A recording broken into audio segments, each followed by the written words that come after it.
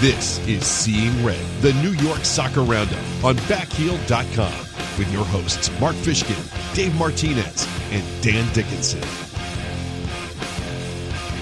It's Seeing Red, the New York Soccer Roundup. Dave Martinez here, and I'm flying dolo. Wait, it's not really sure if kids are saying dolo nowadays, but I will. So I'm flying dolo this week. Mark Fishkin is out. Dan Dickinson is out. It's Hate DC week, and I couldn't find it in good consciousness to skip out as well. And it's kind of a role reversal, right? Considering how little I've been on the show. So why not helm this ship and take it into these uncharted waters? This week we have Eric Giacometti, the new Red Bulls beat writer for MLSsoccer.com. He's going to come by and give us some insight on DC United, on the Red Bulls, on what he's seeing at practice. And for those of you who know, me and Eric, we got some history, so it's going to be great having him on board. We're going to look at DC this week.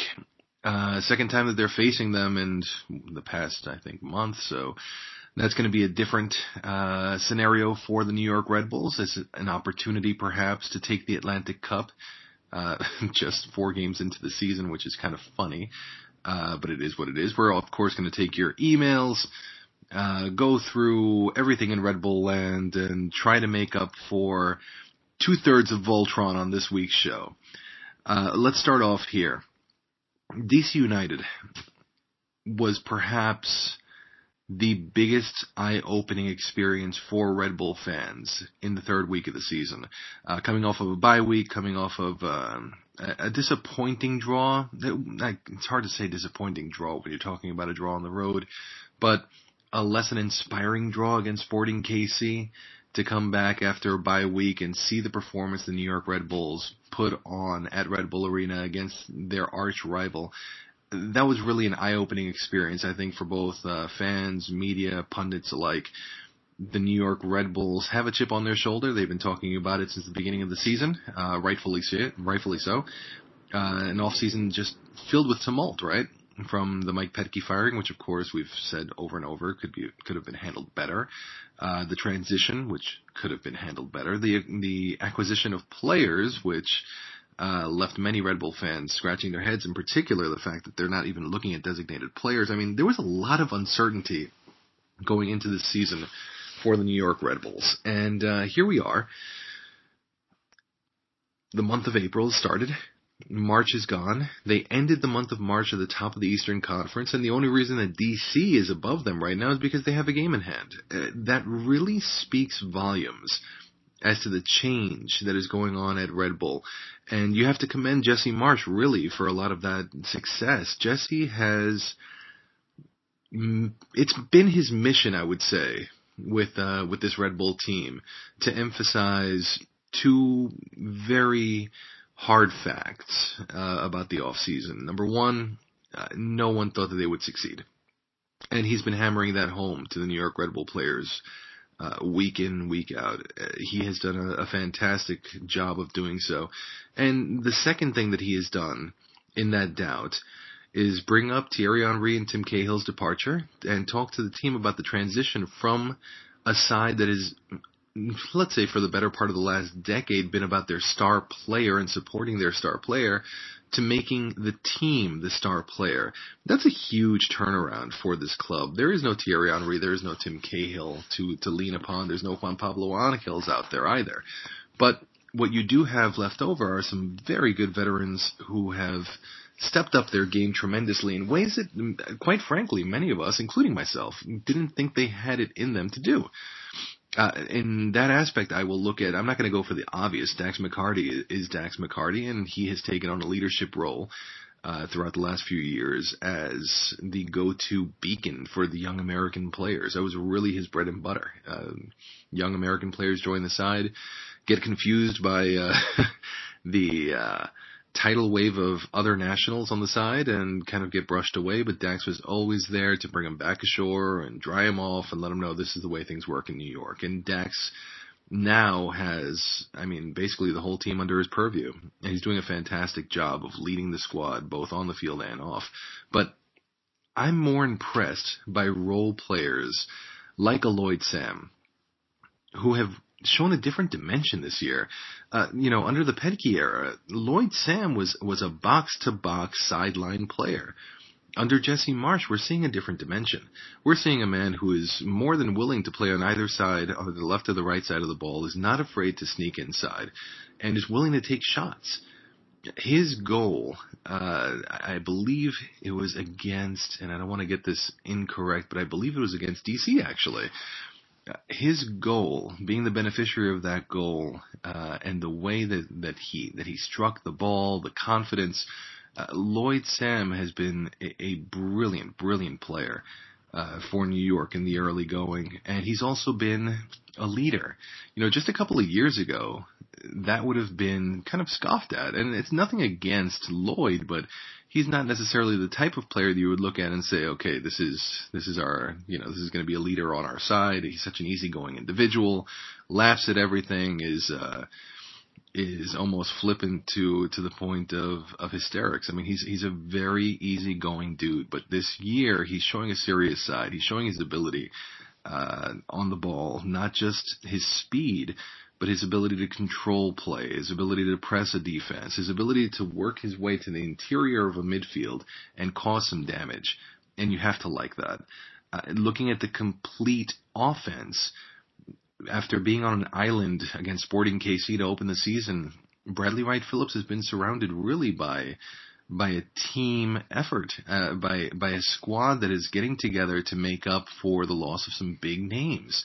Whether it be Felipe pushing up from the back and Sasha Kleshin supporting as well, Sal Zizzo or Mike Grella, Lloyd Sam, as I've mentioned, these players are working as a unit and giving different views really for opposing defenders to take into consideration and forcing them to make choices.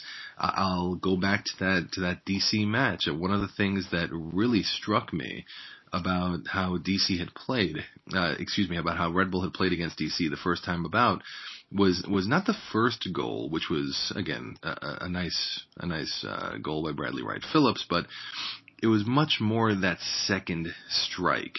There is, if I am correct here, I think it's Felipe who started off with stealing the ball at midfield.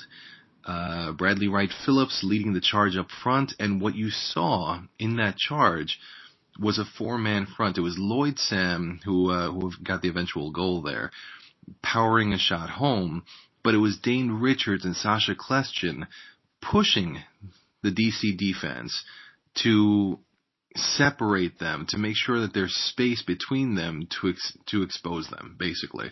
And it worked like a charm. I think DC had two defenders in the back at that point, and the Red Bulls were pushing with four up front. We haven't seen that in years past. It's never been a unified effort. And seeing that this year has been encouraging. Look, I understand we're 3 weeks into the season. I'm not going to come here and say that this is going to be an MLS contender. I'm not saying that things are vastly improved under the Marsch regime and the Curtis regime, far superior from what Petke and Roxburgh did, or Baca and Soler, or even Osorio and Agos. I mean, look, we're at an early part of the season and things can change. However, having said that, give credit where it's due, and don't be afraid to give credit where it's due. This team looks dynamic, especially on the attack. And while the attack has received its plaudits, let's not forget the effort that's being done in the back line. Damien Perenelle went from an also-ran to really the leader of that back line, and he's done a tremendous job of setting the tone at the heart of the defense. He's been shielding. Matt Miazga earned his praise, and for sure he's put in the effort to earn that praise, but he's also been very much shielded by the veteran Frenchman, who has taken on not only a leadership role in the back line, but a nurturing role with the young rookie. We're still talking about a 19-year-old kid here, guys. He may be big, he may be confident, at times overconfident. If you've spoken to Matt Miazga, you know what I'm talking about. But the way that the team is nurturing his growth and his development, I think, is the best I've seen thus far. And that's not a shot at the past regime. I hate the fact that I have to continuously go back and remind folks that it's not a shot at the past regime, but people are still sensitive, and rightfully so.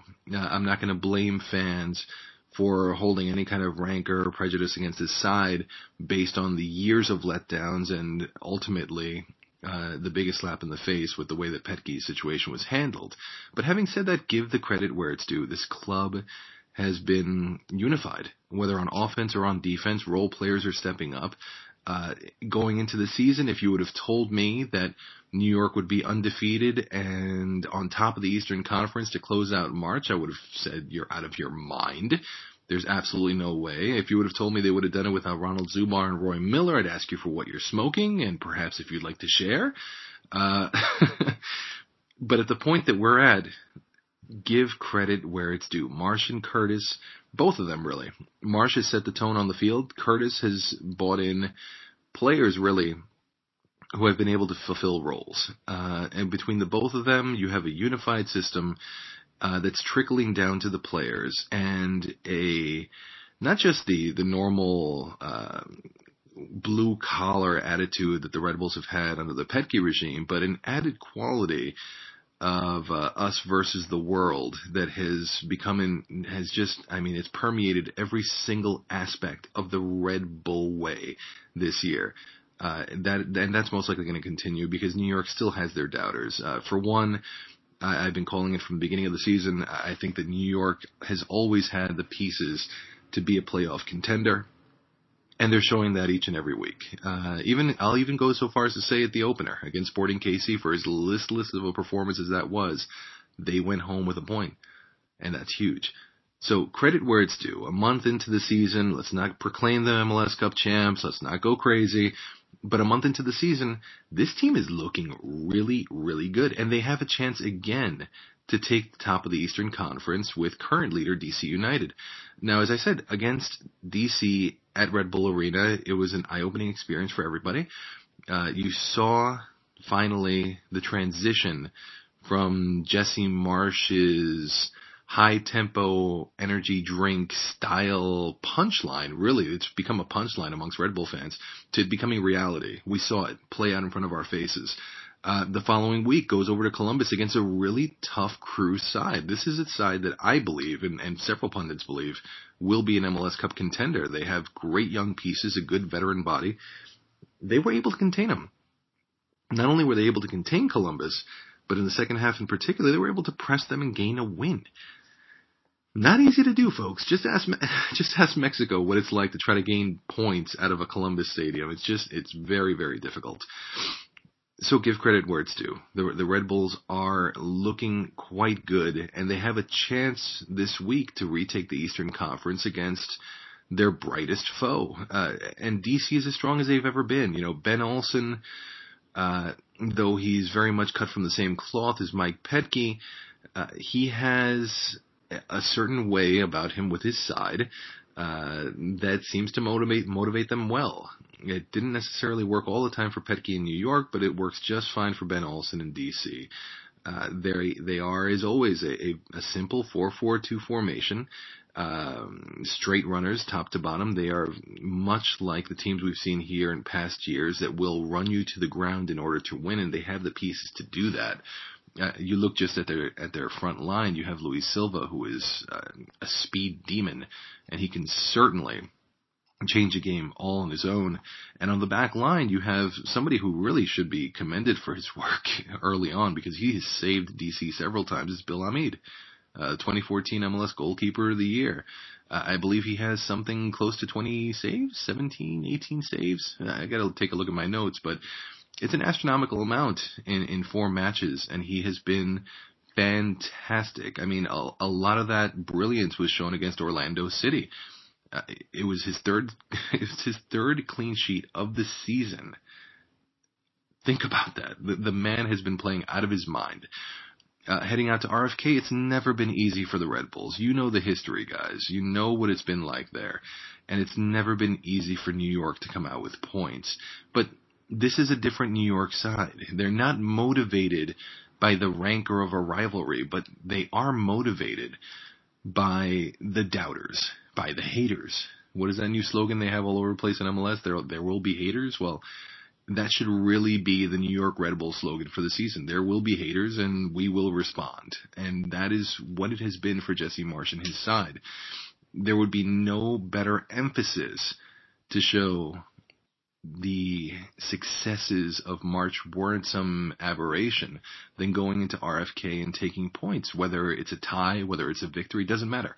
They have the ability to go into RFK and win. They did it at Columbus, not an easy place to win, again, as I said before.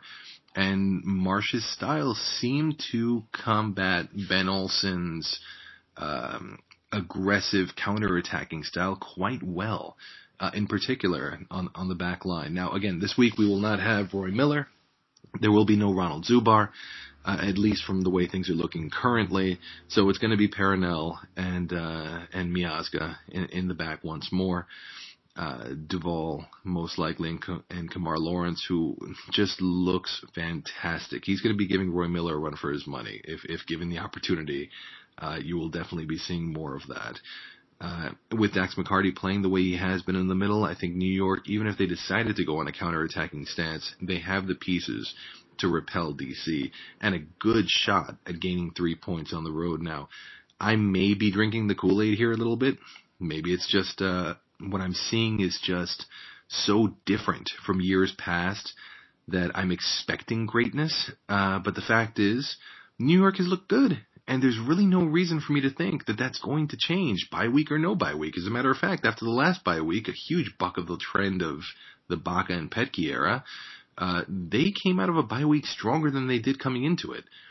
So if Marsh is able to motivate his side and clearly communicate the roles as he's been able to do, there's no reason to think that New York cannot take it to DC and get points. So heading over to predictions right away, I'm going to call it. I'll say the New York Red Bulls are going to come out of RFK with a victory, 2-1. 2-1 victory. I'll give Lloyd Sam a goal since we like to call our goal scorers here. I'll give Sam a goal on this one. And let's say Zizou comes in as a late half sub and does his thing as well. I think that's fair to say. One player I do want to keep an eye on is Dane Richards. One of the coolest moments, really, of the early going has been seeing Richards playing on the left-hand side or the right, wherever he interchanges with Sam, and helping that press. In Major League Soccer, to have two speed demons like that is invaluable. And if he's coming off the bench late, it can certainly change the wave of a match pretty darn quickly. I'm not saying that Dane is going to break something open like a Thierry Henry, but he will be able to create space, push defenders, especially late in the game when legs are tired. That kind of speed can't be discounted, and he's motivated to do well. So my eyes will also be on Dane Richards this weekend in what will be, a very vibrant match. Sure, things have changed. You don't see... I'll give you a great example as to what I'm going to say. You don't see the passion on the sideline like you did in the past couple of years. The example I'm going to give you is Ben Olsen and Jesse Marsh at Red Bull Arena. The ball falls out of play right next to Ben Olsen. Olsen grabs the ball, feigns like he's going to hand it off to Kamar Lawrence, and just tosses it on the floor gently. And Lawrence is looking at him like, yeah, real classy.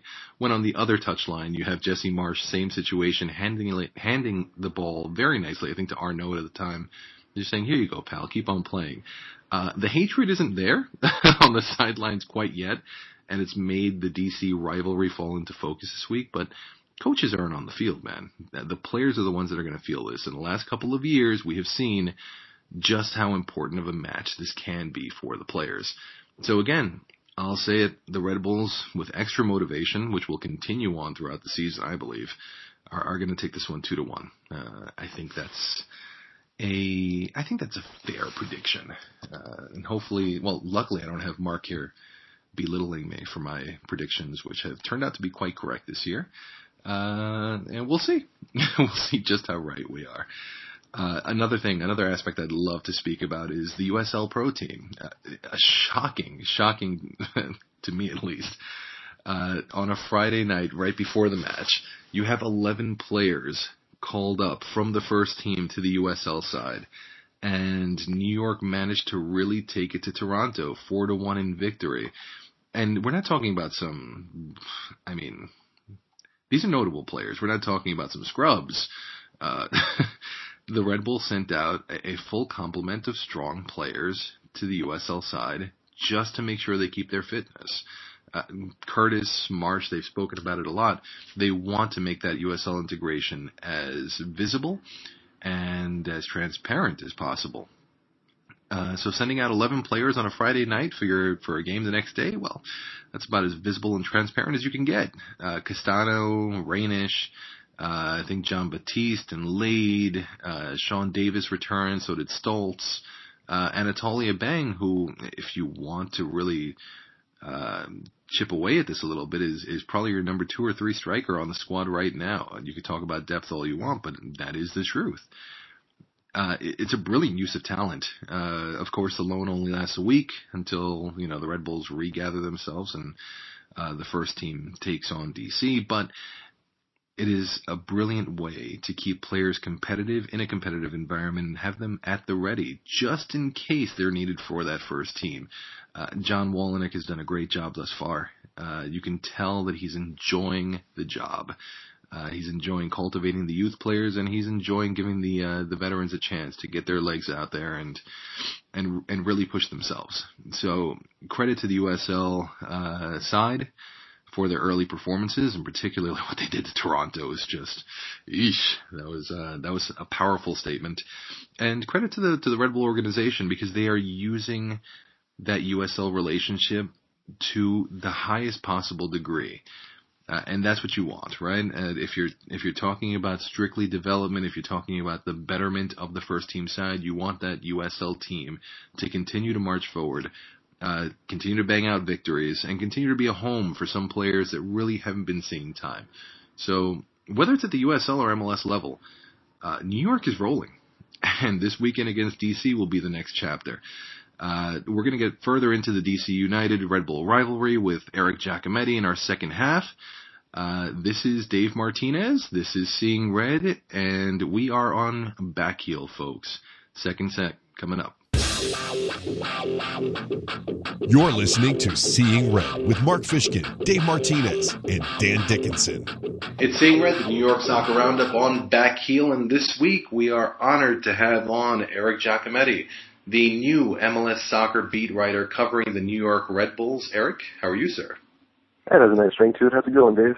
It does have a nice ring to it. For those unfamiliar, Eric and I, we have quite a relationship going back many years. Eric and I met back at theoffside.com when we were both representing the Red Bull blog there, and he moved on to Empire of Soccer before the big show at MLSsoccer.com. What's that transition been for you, like, man? It's been you're now the eyes and ears of Red Bull fans on the league flagship. So what has that been like for you? Yeah, it's certainly been different. I mean, granted, I'm not the only guy doing it, but getting out to training and covering the team up close and personal is definitely been a change from just the going out to games for covering it for EOS. So it's been great. You get to really get the pulse of the team and the feelings in the camp, and seeing the transition firsthand has been really interesting. And what's that pulse been like? I mean, what have you seen? You have attended, as you said, games representing EOS, and now you're there as a pretty regular fixture at Red Bull practices. So what are some of the things that you're seeing this year that you may not have seen in years prior? It really seems like there's a really big sense of togetherness and unity within the team, and make of that what you will in comparison to years past, but getting the sense of talking with various players, whether it be the Bradley or Phillips or Dax McCarty or Sasha Question, they all have a sense that there's some clarity within their roles for this year. Everyone knows what they're meant to do. They have very defined roles, and they're playing within a system. And that's really the overlying factor that comes through when you talk to the guys. And, like I said, you can contrast that how you will with past regimes, but the biggest sentiment that I've picked up is that Marsh really has these guys buying into his system, believing, and the results have been there to show for it. So far, you really can't argue with it. Well, it's not only that, but he's also taken these veteran players, as you said, Bradley Wright Phillips, Lloyd Sam, Dax McCarty, Luis Robles. You did a fantastic feature, by the way. Anybody who's interested in taking a look, search Luis Robles, and Eric did a fantastic article on Robles' incredibly interesting life. But you have 4 veterans from past regimes. They're coming on board. into Marsh's new era, along with Ali Curtis, of course, the new era of the New York Red Bulls. And he has tweaked their positions a little bit. It's no longer about the Thierry Henrys and Tim Cahills of the world. You're looking at players taking ownership. What has that been like? Have you seen differences really in the McCartys, Bradley Wright Phillips, Lloyd Sams, Robles from years past as well? Yeah, absolutely. I mean, I think it's in many ways night and day the way that they're being implemented on the field. I think Lloyd Sams is probably the biggest change out of all of those. The way he was used in years past, I mean, obviously we know how great of a difference maker he can be on that right wing. You know, he has talent that few people on the team, let alone the league, have, that where he can take players on one and crossing balls into the box and just being a really dangerous player all around. But he's been coming in a little bit more inside, from his wing position and creating more from centrally. And I think that's been a huge revelation for the Red Bulls. You can see already it reaps its benefits. Guys like Bradley Wright Phillips, he doesn't have the service of Thierry Henry. I mean, that's point has been belabored to death. But he's already created, I think, close to as many chances as he had all of last season in the first 3 games. He's really he's retooled his game under Jesse Marsh. He's dropping a little bit deeper into the midfield at times. He's created a few goals already. I noticed he set up Lloyd Sam pretty well against DC. And, guys like Dax and Sasha and Felipe, that central three has really been, I think, the core of what the Red Bulls' success has been, so far this year. They dominated DC in that home win. And, overall, I think the midfield has just been a really key factor in their winning way so far. And you can't have a successful midfield or a successful striking core, a successful attack without some really solid defensive play. And Eric, I'm blown away. I mean, Ronald Zubar hasn't played really any significant minutes in Sporting KC. Roy Miller has been out. This is half of the starting roster on the back line. Yet you have these guys like Matt Miazga, Damien Peronel, Kamar Lawrence. What a revelation. I mean, what has it been like for you watching this transition and seeing how much success the team has had with players that really they weren't particularly counting on?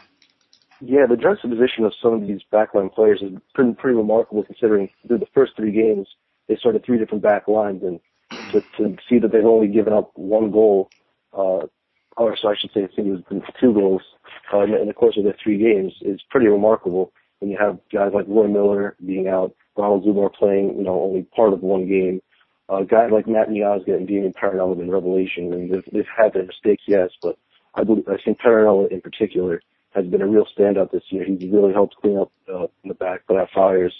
Duval has been steady in his work. I think he's really showing improvement over in his sophomore year. And just as a unit, I think they're learning to work as a system.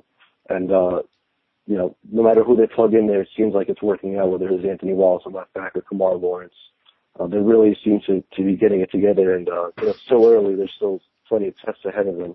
But so far, you really can't argue with the results with 7 points out of possible 9. Yeah, and it's going to set up for some really interesting positional battles when everybody's healthy, right? I mean, at center back, who's going to be the person that's going to have to take a seat? Is it going to be Matt Miazga, Peronel? Is Zubar going to get the minutes he was supposed to? Or even on the left-hand side, Roy Miller has been basically written into every starting lineup over the past 4 years. And you got to give it to him. Kamar Lawrence has been looking pretty darn good back there. Do you think some of the regular starters, once everybody's healthy, are in a bit of danger, perhaps, from the reserve core that has really shown? Yeah, I mean, the reserves really have pushed the starters, so it'll be interesting to see once those 2 guys, Zubar and Miller, are back to full health. I do believe Zubar will most likely reclaim his starting spot as good as Miazga has been. I think if Marsh had his way, he would like to build a defense around Zubar, akin to the way Olave was really the heart of the defense in years past. I think he wants to reinsert him back in the lineup and maybe reintegrate Miazga slowly. I mean, unfortunately, he's been forced to play Miazga due to the injury. As for left back, I spoke with Jesse about this a few days ago with Anthony Wallace, Kamar Lawrence, and Connor Lee all kind of battling for minutes on the left back. And now that Lawrence is back from his Jamaican duty, he seems to be the guy that's going to be reassuming that role at left back, even though those are 3 possible candidates. So he seems to be the front runner. As for when Roy comes back, it'll be tough to supplant Roy. I mean, he's been so steady for the past few years, and I know he's caught a lot of flack over his tenure with the Red Bulls. But, there's a reason he's stuck around this long. He's been around since 2010. He's the longest tenured player in the New York organization. So he must be doing something right. But Kamora Lawrence really has been a pretty impressive piece, and he's fitting seamlessly with really, just being signed kind of, last minute just, to put a Band-Aid over the situation at left back. But I think Lawrence will really push Miller for the left back spot. Now let's transition a little bit because it is it DC Hate Week or Hate DC Week? I'm not sure what the hashtag is. Hashtags seem to be changing around Red Bulls recently, but it is Hate DC Week, and perhaps some of the hate aspect of that social campaign, it can arguably be said that it's diminished a little bit under Marsh. After all, you don't have the fiery passion of a Mike Petke leading from the front there. So what has it been like so far from what you've seen in training? What is the meaning of this DC match to this club right now? Yeah, it's certainly different than in years past. I mean, obviously under Petke, you don't have to tell him what the rivalry against DC means. He's lived it on both sides of that rivalry. So, nothing more needs to be said. He got those guys up and ready for DC. You could tell the players, they knew how much it meant to the fans of the organization. And that's not to say that, the fans or the players don't understand that, this is a rivalry match. They do. But, newer guys like even Sasha Question said today, he played through the one match. He still doesn't have that real rivalry feel yet just from that one game. And of course with NYCFC in town now, that's all anyone wants to talk about. At Media Day, Jesse was adamant that NYCFC could really be, the rival, the preeminent rivalry in MLS, not just for the Red Bulls. Sure. So it's obviously it's one of the oldest in MLS. It still carries a lot of weight. Does it carry the same weight as, when Petke was at the helm? I'd have to say it doesn't anymore. And when you look at this week, I mean, it's not just about the rivalry. We're talking about really a fight for first place, right? DC at RFK is never an easy place to be. But this is a different Red Bull side, at least from the first three matches of the season, at least through the first month. Has that served as motivation equal to or more so than the rivalry itself? Yeah, I mean, being at the top of the table is always going to be, no matter, even though it's 3-4 games in the season, with these two teams at the top of the table, it's always going to be a one to watch out for. I mean, Dax McCarty said the other day that it pisses him off any time the DC's above them in the standings, even though we're only 4 games into the season. That's the kind of fiery attitude you're going to get from Dax, especially with his history with DC. We know that, he was there for just a short amount of time, and he was told that, the team was going to be built around him, and then he was shipped off to New York. So he really has a chip on the shoulder in that regard. So he knows exactly what it means for the Red Bulls and its fans. So, yeah, but with, these two teams at the top of the table, no team has really separated themselves, I think, in the East. They're kind of all just meandering around the middle. No one's really shown that they're going to run away with it. So, this could be a big chance for a 6-pointer, is playing for the second time already in this young season. And, the fans will be up for it. I'm sure RFK will be rocking, so it'll be a fun one to watch for sure. Are you heading down to RFK for this one? No, I'm not, unfortunately. I'll be sitting on the couch. Yep. If you want, I'll send you a stuffed animal, a little raccoon to sit right next to you so it can feel like you're in the press box at DC. How does that sound? Please, maybe I can just, have some concrete sprinkled on my head too, just to really get the ambiance going. Final question, Eric. Looking into the season, I mean, you have been following this team, I think, since just before the Osario era. And you've seen the turmoil, the tumult. I think we've all been kind of surprised at the successes of the team early on. Is this something long term? I mean, I know a lot of the motivation behind the Red Bulls right now to win and to win decisively and to play this up-tempo soccer. A lot of it's motivated by the off-season from hell that the club has endured. Is this something sustainable? Are you seeing something right now that is not just a short-term success with the Red Bulls, but something that Marsh will be able to carry throughout the season?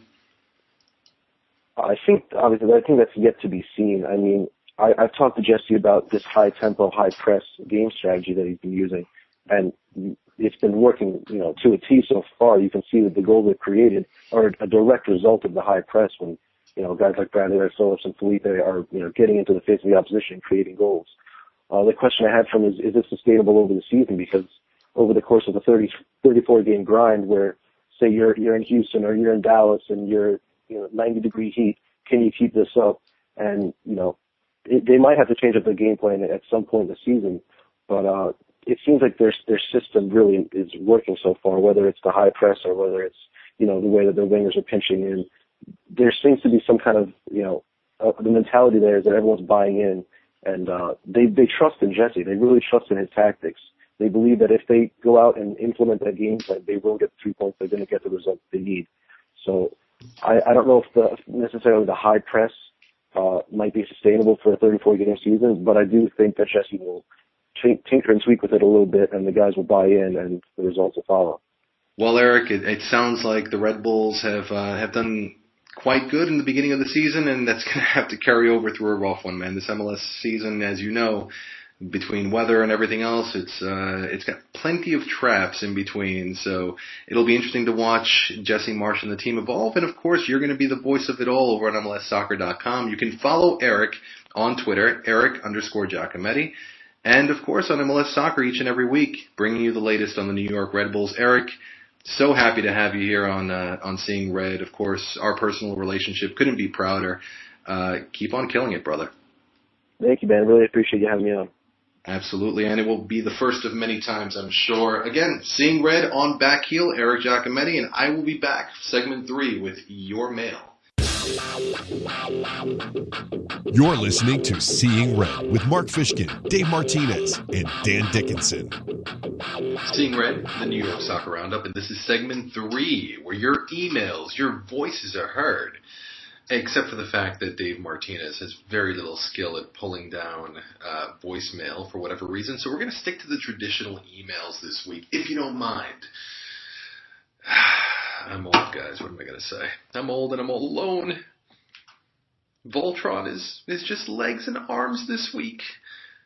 Mark is the heart, as I've said before, and Dan is the head, the brains. But me, I'm just the hustle, man. I'm just the hustle. So being that I'm just the hustle, I'm just going to make this plain, simple, and easy for all of us and go dip into the email as we've been doing for years.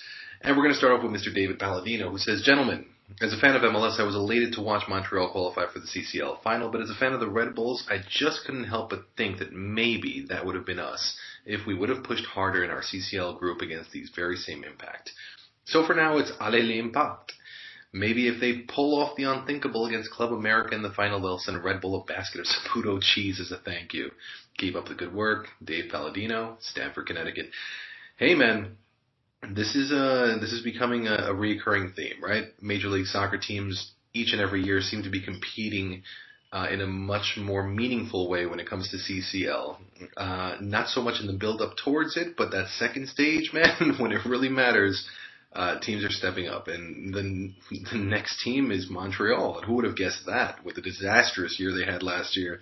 They're not looking much better this year, but they have made it to that final, and they face steep odds against Club America. I mean, Club America that's a perennial winner at Mexico. They are one of the most respected clubs in the region, and it's going to be an uphill battle. But at this point, I think we are all Canadian. We're all cheering for Montreal, and hopefully there will be Saputo cheese sent over to Red Bull Arena, in particular the press box, where Dave Martinez can smear the stuff all over his Ritz crackers. That would be pretty darn sweet. And honestly, looking at what he had said, what David's talking about here with the Red Bulls, of course you have to look at it as a missed opportunity, but so do a handful of other MLS teams who could have advanced further in U.S. Open Cup play, could have taken the competition a bit more serious during the group stages of CCL. So you're not alone in that feeling. I'm sure there's plenty of other teams that feel the same exact way, but yes, I think that Red Bull certainly did drop the ball on that end. A few emails this week. I'll read, let's see, we have a couple. Carlos Salgado Russo, Roger Vellicamp. You know what? I kind of like Roger's last name, so I'm going to go with his. A lot of people are responding to Mark and Dan's show last week about covering Red Bulls 2 and what that means to the local soccer fan. And Roger has a bit of a love letter relating the experience that he's had thus far with USL and the thrill of being at the games. He begins, "Hi Mark, Dave, and Dan. Spring is when a young man's fancy turns to love. I'm no longer one of those, so this spring I find my fancy turning to Red Bulls too. As one of the original 120s, seeing the first 2 games of the USL season reminds me of the pleasures of earlier years. Effortless travel to the stadium, easy parking, a casual stroll off the mezzanine, and sitting myself in the best seat in the house with no hassles. Added to the above, 2 glorious sunny days, hustling players trying to make their coach take notice, and the chance to see players on the roster who in prior years were just names and potential. Also seeing the entire team come over to salute the fans after the game. The 2 games were also radically different in character. The first one featured players with strange names struggling valiantly against a Rochester team which was visibly older, bigger, and stronger. With each of the 5 substitutes, they seemed to get even taller, so that at the end of RB, corner kicks seemed pointless. It illustrated that USL is now a queer league. Some teams that are only playing for the title and others that are using it as a farm league. Absolutely. By the way, Roger, I can't figure out exactly what's going on, but let you continue. The second game featured the Red Bull second team against the Toronto third divisioners. Here we saw the guys who will contribute to the first team this year, the ball smarts of Leo Stoltz, the positional craft of Sean Davis, and the potential danger of Anatoly Abang up front. I was dreaming of Altidore and Agudelo, Derek Etienne, a joy to watch. It makes no sense financially for Red Bull to open the arena for these games, so I'm thankful for the chance for a few that will take place. I urge others to take a chance to this fleeting treat. Northern Manhattan is a long trek for me. Thanks for your hard work all these years. I have not missed a podcast since 2010. That's a lot of hours for you and me. And that's Roger Bellicamp. Roger, fantastic email. I have to say that when I'm watching those matches, it's not that you get nostalgic for the early years of Major League Soccer, because where we are right now is truly the growth and the trajectory that you want soccer to be going in this country. But there really was something romantic about going to the empty lots in Giant Stadium, walking through 16A, right past ESC and the rest of the supporters, perhaps even grabbing a drink on the way in, and taking in a match from really good seats in a cavernous Giant Stadium. It was something romantic about it. It wasn't perfect. It wasn't at all something that I'd want to experience on a week-to-week basis, but it was intimate. It was romantic. It was personal. So I get all that, absolutely. To your second point, I am completely confounded as to what USL is. I am personally not one to subscribe to the idea that soccer should follow a Major League Baseball model and employ a minor league system. And for anybody who wants to tell me that the USL title game will mean something this year, I challenge you to prove that to me. I mean, I just don't see it. AAA baseball has a champion every year, and I don't know who it's been. And I love baseball. I just don't know what the hell's going on there. Because they're development leagues. And you saw that in week 2. You saw that with the Red Bulls sending 11 players down to USL. What exactly is that about? Is it to gain wins, or is that to garner minutes for the first teamers? That's the question you have to ask yourself. That's the question USSF has to ask themselves. Do you want Division 2 to be independent a la NASL, or do you want it to be connected and developmental? If you do have 2 Division 2s, how exactly do you differentiate both? Are American soccer fans willing to accept an independent league that plays for a championship on the same level as one that plays for development? That's something we're going to have to see as time goes on. But you're right. Going back to your point, Red Bull Arena, the intimate nature of it, last week they said they had 1,000 fans. The week before that may have been a bit more honest with 500. It's a nice, intimate atmosphere. It's the purest form of soccer. To see young guys playing out there for their careers. I, too, am with Roger. Absolutely would encourage anyone to check out a game while the Red Bull 2 team still lasts at Red Bull Arena. Thank you so very much, sir. We move on. And this is one that kind of caught me a little bit. And it's from Hardin Spencer. Wikipedia is not necessarily a place to go for your facts, folks, but Hardin brings this one up, and it's kind of funny. He writes, stumbled upon this gem on the other day and thought it warranted sharing. If you look up Chris Duvall, the New York Red Bull defender, on Wikipedia under the subtitle Leisure, this is what you find. During his time with Concord, Duvall was known to frequent a local wing joint, Wing Ranch, where he would get the 5-piece tender meal tossed in honey barbecue with a side of ranch. He was best known for his huge win in Atlanta's Next Top Pudding Eater. He was thought to be able to compete in the Nathan's National Hot Dog Eating Competition, but at age 12, he was forced to choose between professional eating and soccer. Obviously, we know the decision, and it has paid off as he is now the starting right back at the New York Red Bulls. He was spotted this summer out on town with a few of his former high school teammates enjoying a rowdy New York night. Duvall's estimated salary is set to be near around the $10 million a year mark, with several sponsorship deals, which include Valtrex, a herpes medication, and the Great Republic of North Korea. He has not been pictured with the Supreme Leader due to North Korea's strict no-photo policy. Well, as I said, Wikipedia, it's an interesting place, folks. Don't believe everything you read. As Hayden says, I think it's clear that the most interesting man in New York has been hiding unbeknownst to us for a while now. Love the show, Hayden from Montgomery, Alabama. Hayden, thank you so very much for bringing that one to our attention. A bit weird, but okay. We're going to close off this week with Justin Monroe, who brings us right back into USL talk. It's surprising we're not getting much DC stuff, and I think that's a little bit telling. Go back and listen to the Giacometti interview, and you might see what I'm saying here. Hey, guys, I want to get into RBNY too, especially because the MLS side seems to be on a needless and never-ending bye week.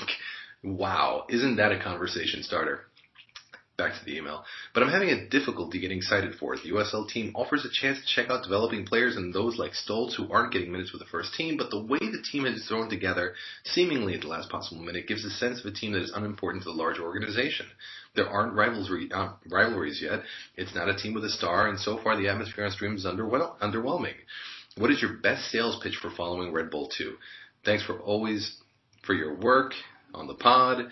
With weeks between games so early in the season has provided a vital fix. Justin Monroe. Justin, thank you so much for your support.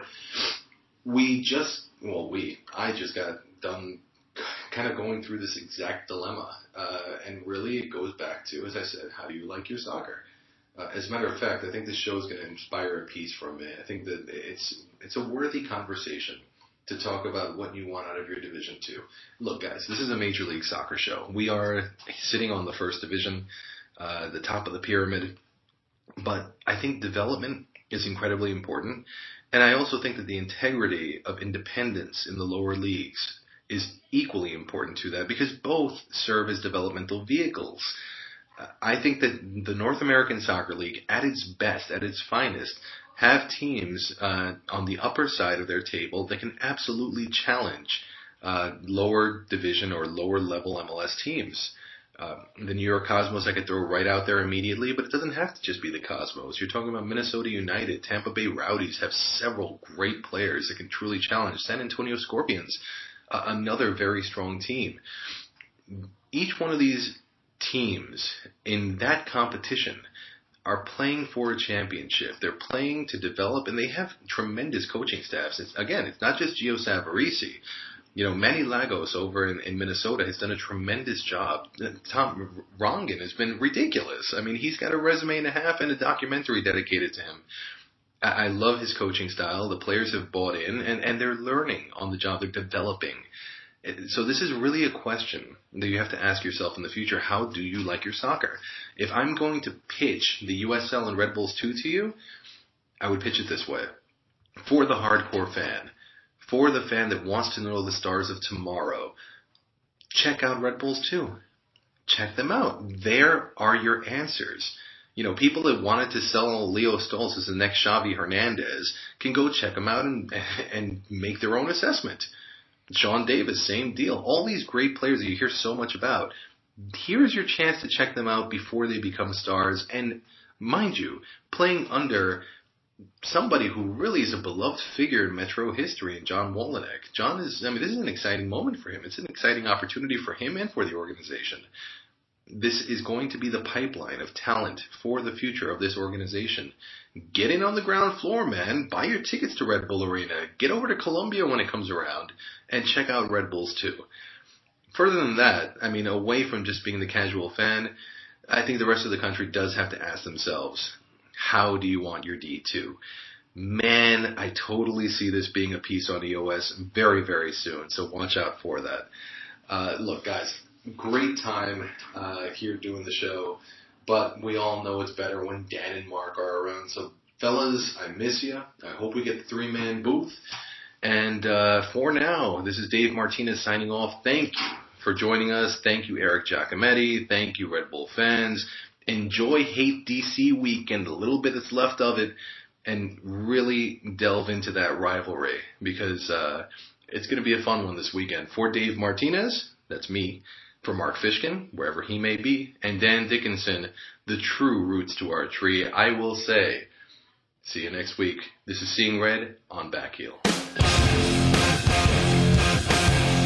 This has been Seeing Red, the New York Soccer Roundup on Backheel.com. Listen anytime on iTunes, Stitcher, and SeeingRedNY.com.